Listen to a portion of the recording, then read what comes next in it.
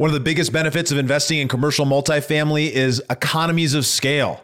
But scaling as a multifamily operator can be tough if you don't have the right processes and systems in place. We talk about that and more with today's guest, Reed Goossens, who scaled to over 2,400 units in just a few years. Absolutely incredible multifamily operator. You're not going to want to miss it.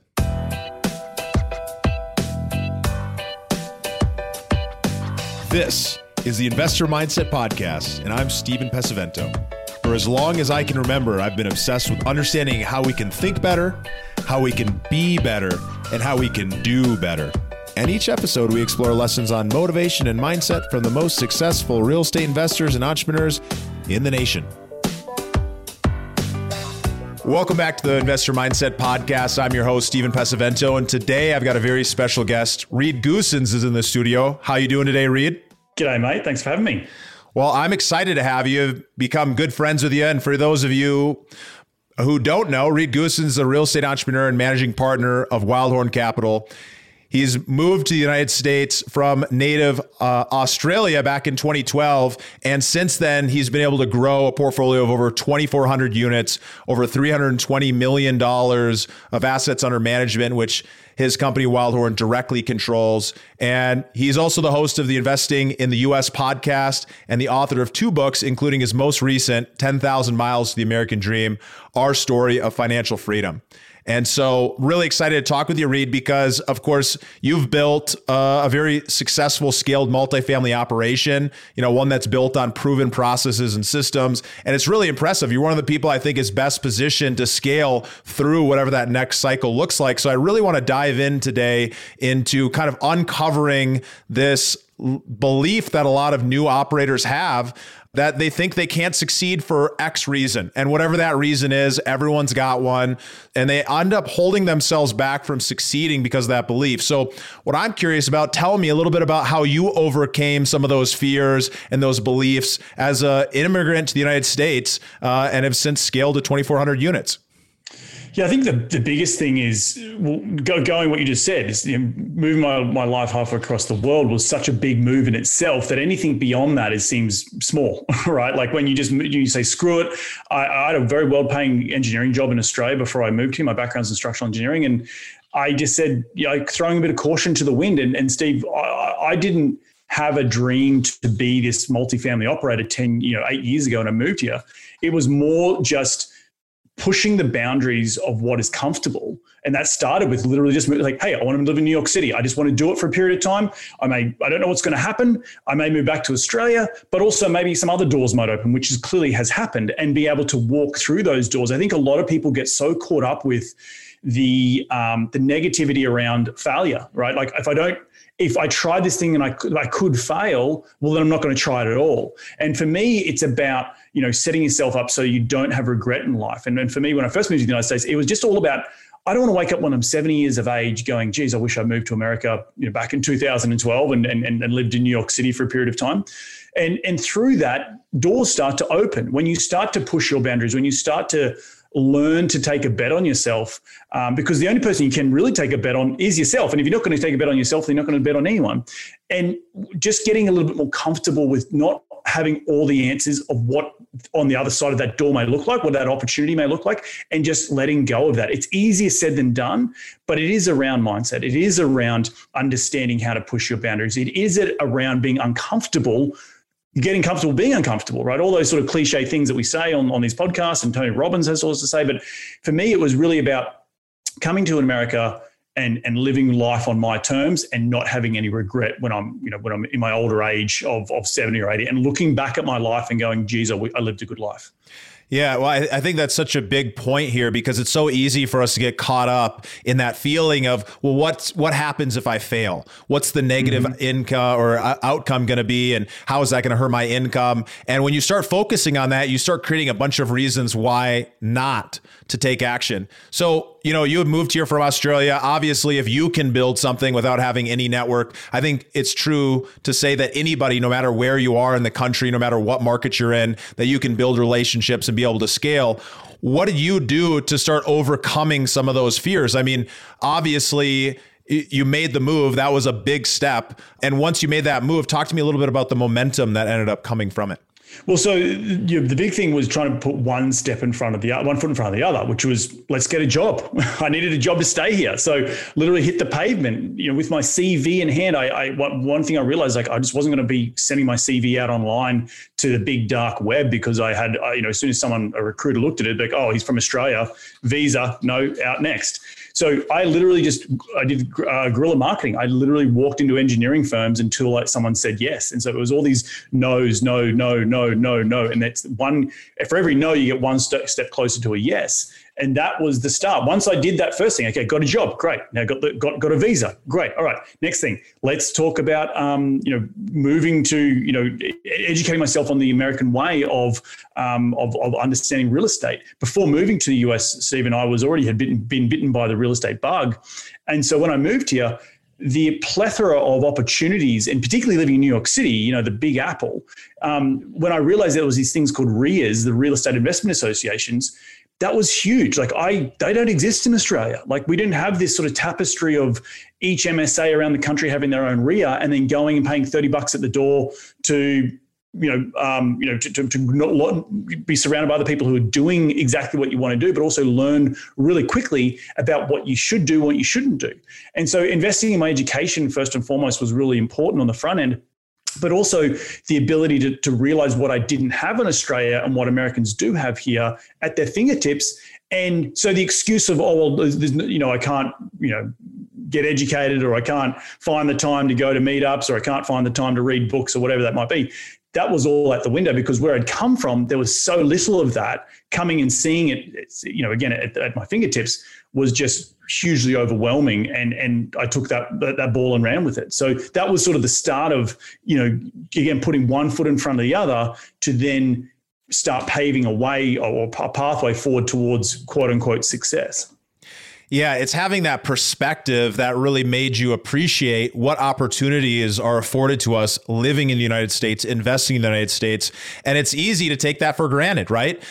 We often hear this story about immigrants who make the trek to the US and then they find success. And I think one of the reasons why is because they took action in order to get here, and they have to keep taking action in order to move forward. And I thought there was something really, really cool. Just because I know you, I want to point it out. If you guys heard there, what Reed did was he figured out step by step what actions and steps he needed to take in order to succeed at getting this first job to stay in the US. And that's exactly what you have to do if you're going to be investing in any type of real estate or business. You have to figure out what is that step by step. And so, Reed, how did you figure out when it came to going in and becoming an operator? How did you figure out what that step by step is? Well, very good question. And I think a lot of people get caught up, and probably a lot of the listeners on this show, of what you want to be, when you start down this road of real estate. And for me, I always knew I wanted to be an operator. I always knew I needed to be the owner, and I needed to, control the deal. There's something about me. I don't know what it is, but I needed to control the deal. So for those people listening, you may not necessarily be in that boat, and there's other ways you can get involved. But for those people who want to control the deal, I had to look at my resources and say, okay, what do I got available to me, right? And being fresh off the boat back in 2012, I'd saved a bit of money because I'd been working in the corporate world for a couple of years. I think I had $30,000 or $40,000 saved. And I quickly realized these cheap properties in upstate New York, which I could get on a Greyhound bus to and travel up there on a Saturday, would get me going. And that was, I took a lot of inspiration out of Rich Dad Poor Dad, and I needed to get that first deal done and start developing cash flow, right? I need to start supplementing my income. Otherwise, I'd never be able to escape the rat race. And for me, it was like, well, what can I afford? Well, no one's lending to me. And by gosh, there's these really cheap properties in upstate New York and Syracuse. And again, coming from Australia, that international perspective, I had no idea you could buy a place for $30,000. And so that to me was like, okay, next step. Okay, let's find a market that I can go to. I can travel to pretty quickly, or not, relatively quickly. I didn't have a car at that point, but was getting on the Greyhound bus, going up there, talking to some brokers, was able to do it in a day on a Saturday. And again, taking action, learning some markets. And then after a period of about 6 months, getting comfortable enough to pull the trigger, and buy my first deal. And that first deal led to my second deal, and that second deal led to my third deal. And so it's all about that step-by-step momentum building, pushing the boundaries, but also really taking action and mindful action. It's not just randomly spraying bullets, spraying, ideas out. And I might go after that one, I might go after this one, but it's actually being very methodical about, okay, what's the process to get to that first deal? Okay, well, I need to find a market, right? I need to find a broker in that market. I need to understand the market ins and outs and become comfortable enough to be able to pull the trigger. What does a deal look like if a deal comes across my table? Right, get boots on the ground and start walking those markets. Even it was, for me, it was just, I just did a 4-hour radius around New York City because that's where I was living at the time, and that was affordable. So for for the people who are like, oh, I don't live in an affordable city, if you draw a 4-hour radius around your city, I'm sure you'll find affordable places to go which you can drive to.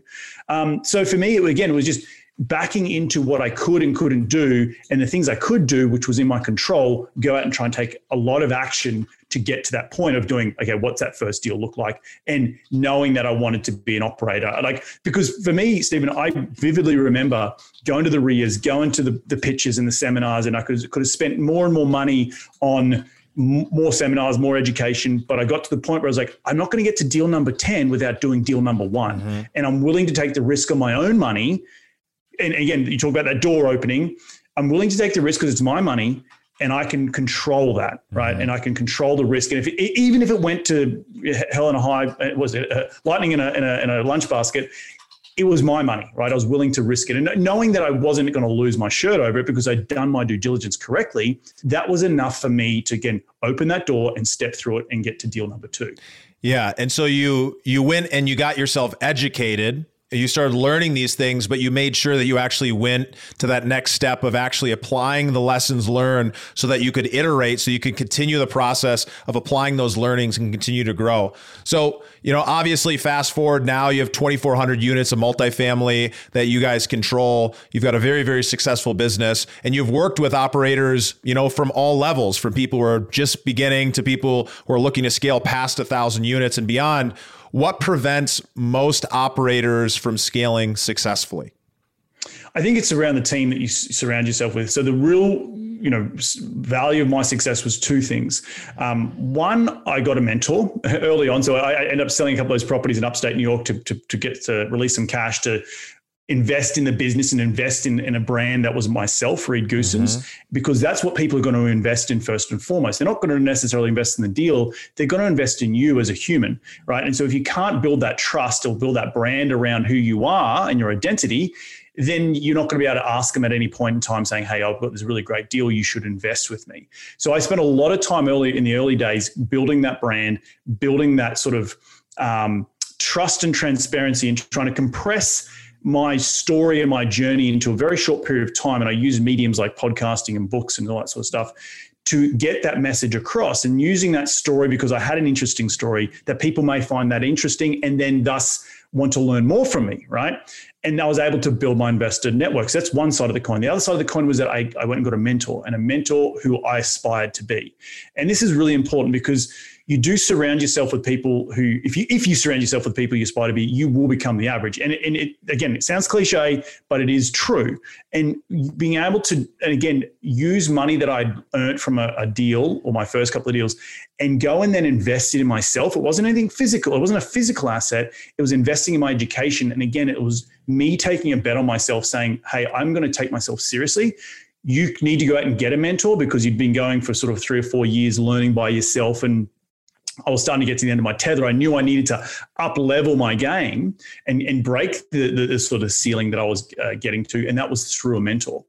Then the third thing I did, which was, and we can summarize this in a little bit, was I actually had a skill set that if I had to be in corporate America for a period of time, I decided, okay, well, I've got a structural engineer. How can I go and work for a developer and learn in the day, get paid a corporate, well-paid corporate gig, but then continue to be surrounded by real estate 24/7. So my day job and on my side hustle, and grow my quote unquote brand at the same time. So all those 3 things happened around the same time in about 2014, and that was a really, again, an incredible launching pad to where I am today. I like that. I like that because it's a different perspective, right? I'm a boat burner. When I go and do something, I have to go all in. I have a very difficult time doing more than 3 things at once. Very simple. I got to be all in 100%. So when I got into real estate, I burned the boats. I fired all my clients. I went 100% in. I had no other way to make money other than succeeding. And it took a long time and a lot of stress. And I wouldn't recommend it to everybody. But what I like about what you're saying here is that you figured out a path that didn't have to be immediate. You looked at, well, how do I build something long term? And these are the steps in order for me to get there. Sometimes people get too impatient that they want to quit their job today, but they're making $100,000, $200,000 a year. And it's like, well, wait, let's just pause a second. You're making really great income. Let's figure out how we can pivot that income into something that's going to grow you long term into this space. And that's one of the reasons I think you've had so much success is that you're very, very patient from the beginning. Yeah, and that's, you hit the nail on the head. We're always like, I rewind when I first moved to the United States, or when I first picked up Richard Porter back in 2010, like I was like, I want to have this happen tomorrow, right? We all want that, and it takes a long time, and there's been a lot of ups and downs, along this journey. So please, for those people listening out there, it's not a overnight success. I've been at this for over a decade, and I'll continue to grow and to build my business over the next 2, 3, 4 decades because I love what I do. But what in the beginning you have to train yourself to be is persistent and is patient. Patience is really, really important in this game because I see so many people failing when they go out there and they don't have the right mindset on the front end, right? They think, I'm going to get this done I'm going to be financially free in a year. And there's some freaks out there you see on Bigger Pockets and all their blogs that can do it, and I applaud them. Well done. But I wasn't one of those people. And probably the majority of people listening to this podcast are not those freaks. So how do you use the tools that you have, i.e. day job, keeping the roof over your head, keeping bills paid, but continue to move towards the needle towards your ultimate goals? And if you think it's going to take a year or 2 years, well, then think again. You're laying the foundation for a life-changing, set yourself up for financial freedom and retirement. That's going to take 5, 6, 7, 10, 15, 20 years, and whatever it takes. That's okay, but you have to have the right mindset on the front end, because then when it gets hard, and it will get hard, when it gets tough, when it gets to the bottom of the barrel, you will know that, hey, I'm not going to give up because I knew this was going to take 7, 10, 11 years, 12 years, 15, whatever it is. And you had the right mindset on the front end rather than being like, I'm going to get it done in 6 months. At the end of 6 months, why haven't I got financial freedom? I quit. That's just, people just give up too easily then. And having persistence and having grit and knowing that it will take a period of time is the most important thing to lay a good foundation as you go off to, down this journey, because it is an incredible journey. Well, it's like when you're realistic about how long it might take and what you're going to take away in the process, then you don't get so down on yourself that you haven't made those strides. Because when you think, okay, well, I'm going to make a $10 million a year multifamily business, or I'm going to create these amazing operations, or I'm going to do this, or I'm going to do that, and then it doesn't happen, you feel like giving up. But if you're realistic about it and you figure out what some of those milestones are because you've worked with mentors who've been down the path before, realistically, well, I'm on the right path. I'm making progress. And that's really what we need to feel. We need to find a way that we can feel the progress that we're experiencing day in and day out, so that we can, keep motivated, because you got to keep being pulled in that direction. Otherwise, that pushing, you're going to end up running out of steam quite a bit. So what I'm really curious about here is, we talked about what prevents some people from scaling. Obviously, it's having unrealistic expectations, not having mentorship, not having the right kind of connections. What are some of the biggest challenges that you see operators experience when they're getting started, and how have you coached or worked with other people to kind of get over some of those? I think the big thing is partnerships. Like I've had failed partnerships in the past through just, before I got into the large multifamily space, and understanding that you don't have to have all the answers. So you might be really good at capital raising, you might be really good at underwriting operations, you might be really good at one element of the business. You can go out, this is a big enough pie to split around. You can go out and get other partners to go and do bigger and larger deals. And it might not necessarily be 100 units tomorrow, but it might be you've gone from 10 to a 50 unit deal, right? And that's going to take more equity. They might take a little bit more advanced underwriting. It might take a little bit more better broker relationships to find those types of deals. So all those little elements, you don't have to put it all on yourself and say, I've got to figure this out myself. But in saying that, it's trying to find the right partners and understanding those right partners. come through being out in the street, talking to brokers, talking to other people doing it, talking to mentors, and just, going through those conversations consistently to find someone who would then be like, okay, I'm interested in what you have to do, and maybe we can partner up, and maybe we have complementary skill sets in order to, get this done or get this first big deal done. I think that's the key, because so many people want to be the deal finder, be the capital raiser, be the operator, be all these things. And it's just sometimes too much. And then to throw into that, keeping your day job, throw into that, having a life, throw into that, having relationships with your kids or your family and keeping food on the table. It just becomes over bloody whelming, right? So having, and partnerships in itself can be very challenging, and you've got to find the right partnership, but it's about starting with, okay, I can understand that I don't need to take on everything, and that I have a skill set that can be complementary to maybe someone else who struggles in the department that I'm really, really good at. And how do you figure out, how does somebody go about figuring out what is that skill set? What is their unique ability? Yeah, I think you got to sit down with a pen and paper, write it down. For me, I happen to have a unique ability that I was very mathematically brain orientated. I was a structural engineer. I was able to pivot to be valuable to a developer here in LA to continue to have the food on the table and the roof over my head as I was learning. But that also then taught me different skill sets of, institutional project management, how to underwrite deals better, from an institutional grade point of view, how to run deals from a operations point of view, how to build stuff, understand how things are put together. That then, again, I'm using every single opportunity in life to take away some very valuable lessons to then use them for another project, or bring that skill set to another partnership. So for me, it happened to be that I knew that I was very mathematically orientated. I knew how to underwrite deals. I knew how to manage large scale projects, and was also very comfortable with managing large sums of money. Being responsible for building a lot of high end multifamily here in Los Angeles for that original developer. So having a lot of that responsibility put me in a very good stead to go out and do it on my own. But then I needed to find someone who had a complementary skill set to me, because what I was lacking was maybe some of the equity or some of the broker relationships in markets that I'm active in. And I needed to fill that void. And that's where I found my business partner, Andrew. Yeah, I think it's really, really solid advice. And so over that time now, you've built this business. When people hear 2,400 units, sometimes people are listening to folks who don't really manage or operate those, or maybe they've got like 1% of that. And I know that's not the case with you guys. You guys are controlling and managing all 2,400 of those units. Talk to me a little bit about the ins and outs of what's going on the operations side of a business that's that big as you're prepping to scale even larger. Yeah, well, and we're at a very interesting inflection point in the business today, and I can be vulnerable with you about exactly how we built it. It's really been Andrew and I for the last 5-6 years building it. I've been the operations, he's been the equity. He sort of shakes the tree, and I determine if we make lemonade or lemon juice out of it, and that's been really good. But as we've come to both of us feeling very stretched with, so many deals. We've got 9 deals. There's just a lot of investors to answer.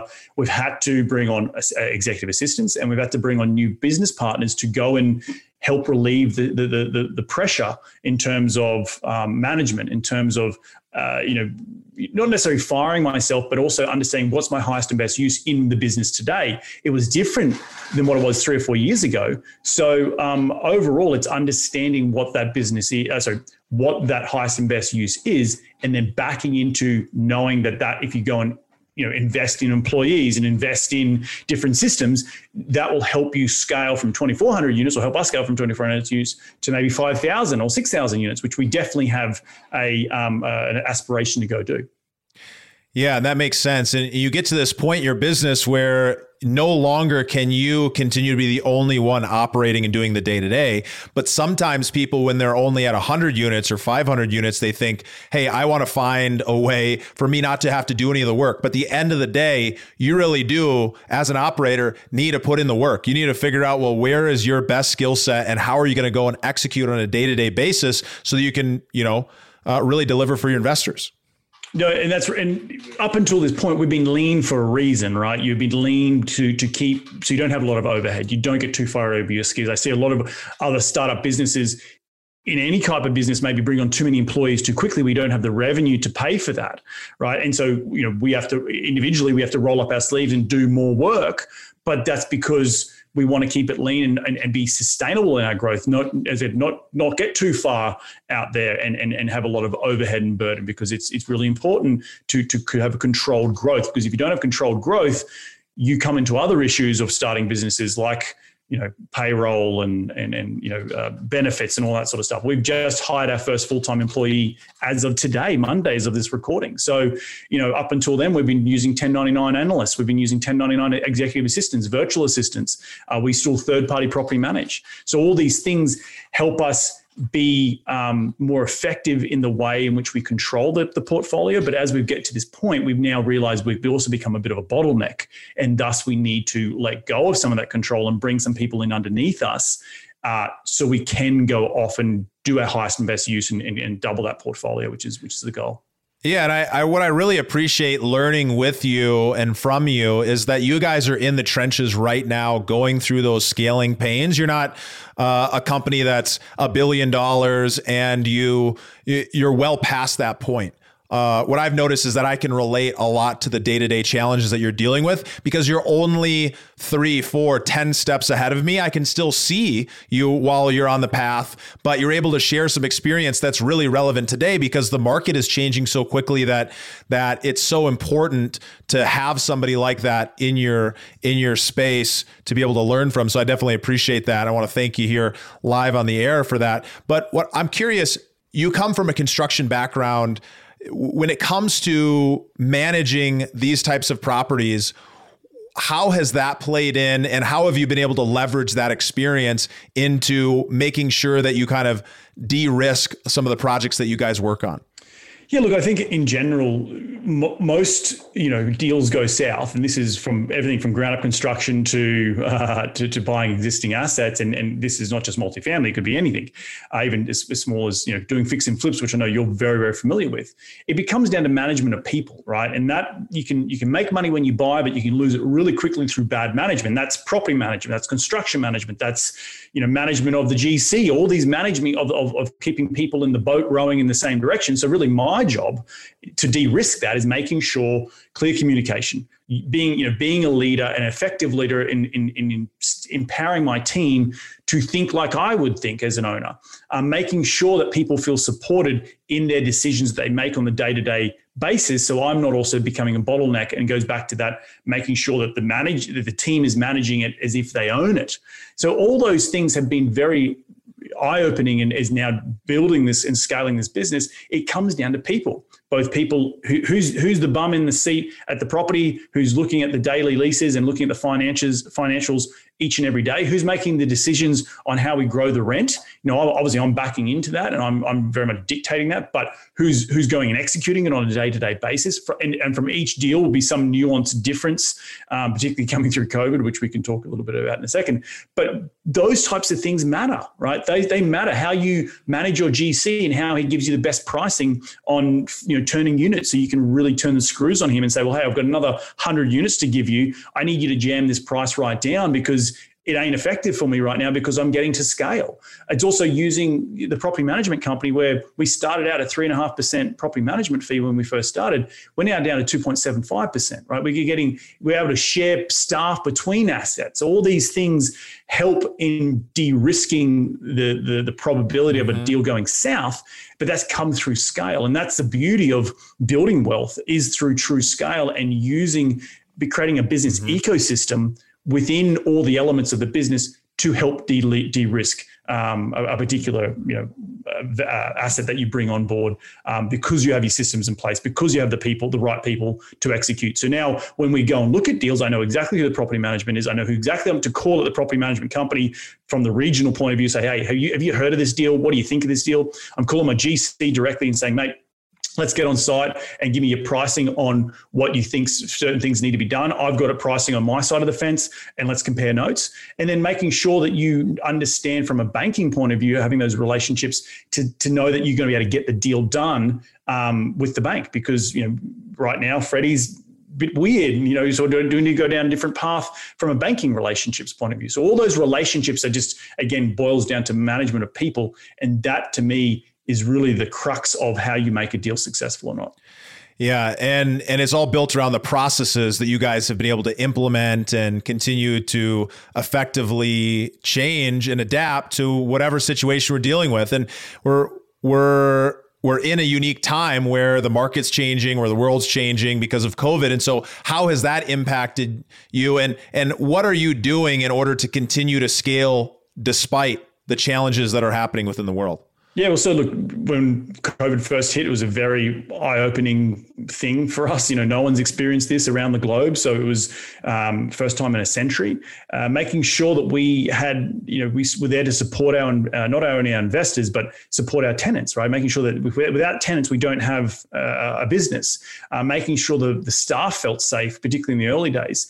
And now it's getting through to the sort of the tail end, or not tail end of it, the long in the tooth in terms of, how you manage that and how you make sure that, the eviction memorandum, it comes into place if people can't pay, making sure you're managing the books on that point of view. So that's probably been the most challenging part is understanding how we manage all the different little nuances of, showing that we're a good and friendly landlord, we want people to stay, but also working with those people to pay the rent on time and communicating that effectively so that we don't miss a payment or we don't miss distributions to investors. And then on the backside, making sure the investors know that, hey, we're going through a very unique situation right now, and each deal is going to be a little bit different depending on where you are through your value add process and how you're turning the rent roll. And also, looking at certain submarkets and how you're attracting new leases when no one wants to live in downtown CBDs anymore, central business district. So all these things are different nuances to how we've struggled through, or navigated, I should say, not struggled, how we've navigated through these uncertain times. And I think we've done a pretty good job, but we're not through the woods yet. It's coming into the slower leasing season of, the holidays, hopefully coming into 2021. Now that we've got a vaccine, we will start to see the markets of old. I think it will take a period of time, but overall it's been a very, very good lesson in sort of, building the calluses on your hands, so to speak, going through this crisis, because one of the biggest things we face as a young company is we don't have gray hair. Well, I've got some grays in the back, but we're not like the old 70, 80-year-old guy. Like we're coming through a recession. We're dealing with it. And that is powerful when you can talk from knowledge, when you're talking to new investors about how you did deal with the COVID pandemic. How did you deal with making sure their investments would remain safe with you, as a steward of capital? So all those things are really important and helps us grow the business from a marketing point of view, because we can speak from knowledge, because we're in the trenches doing it day in, day out. Yeah, I think that makes so much sense. And it's been amazing having you. So I'm curious, how can people find out more about you or get in touch? Yeah, easiest way is go to readgoossens.com. That's where all the sort of marketing stuff is. If you're interested to hear about any of the the deals we've got going on, go over to wildhorncap.com, and you can reach out to me at either of those sites. Awesome. Well, it was a pleasure. I look forward to the next time we get to hang out, buddy. See you, mate.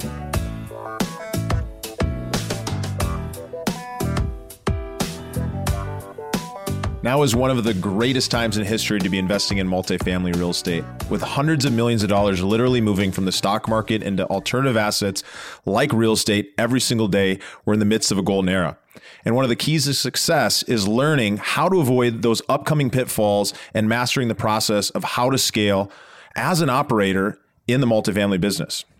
Regardless if you're just getting started, if you've been in the game for decades, you've got to join us for this very special training put on by the Multifamily MBA on how to scale from 0 to 2,400 units, the 3 biggest secrets from building a $320 million multifamily portfolio.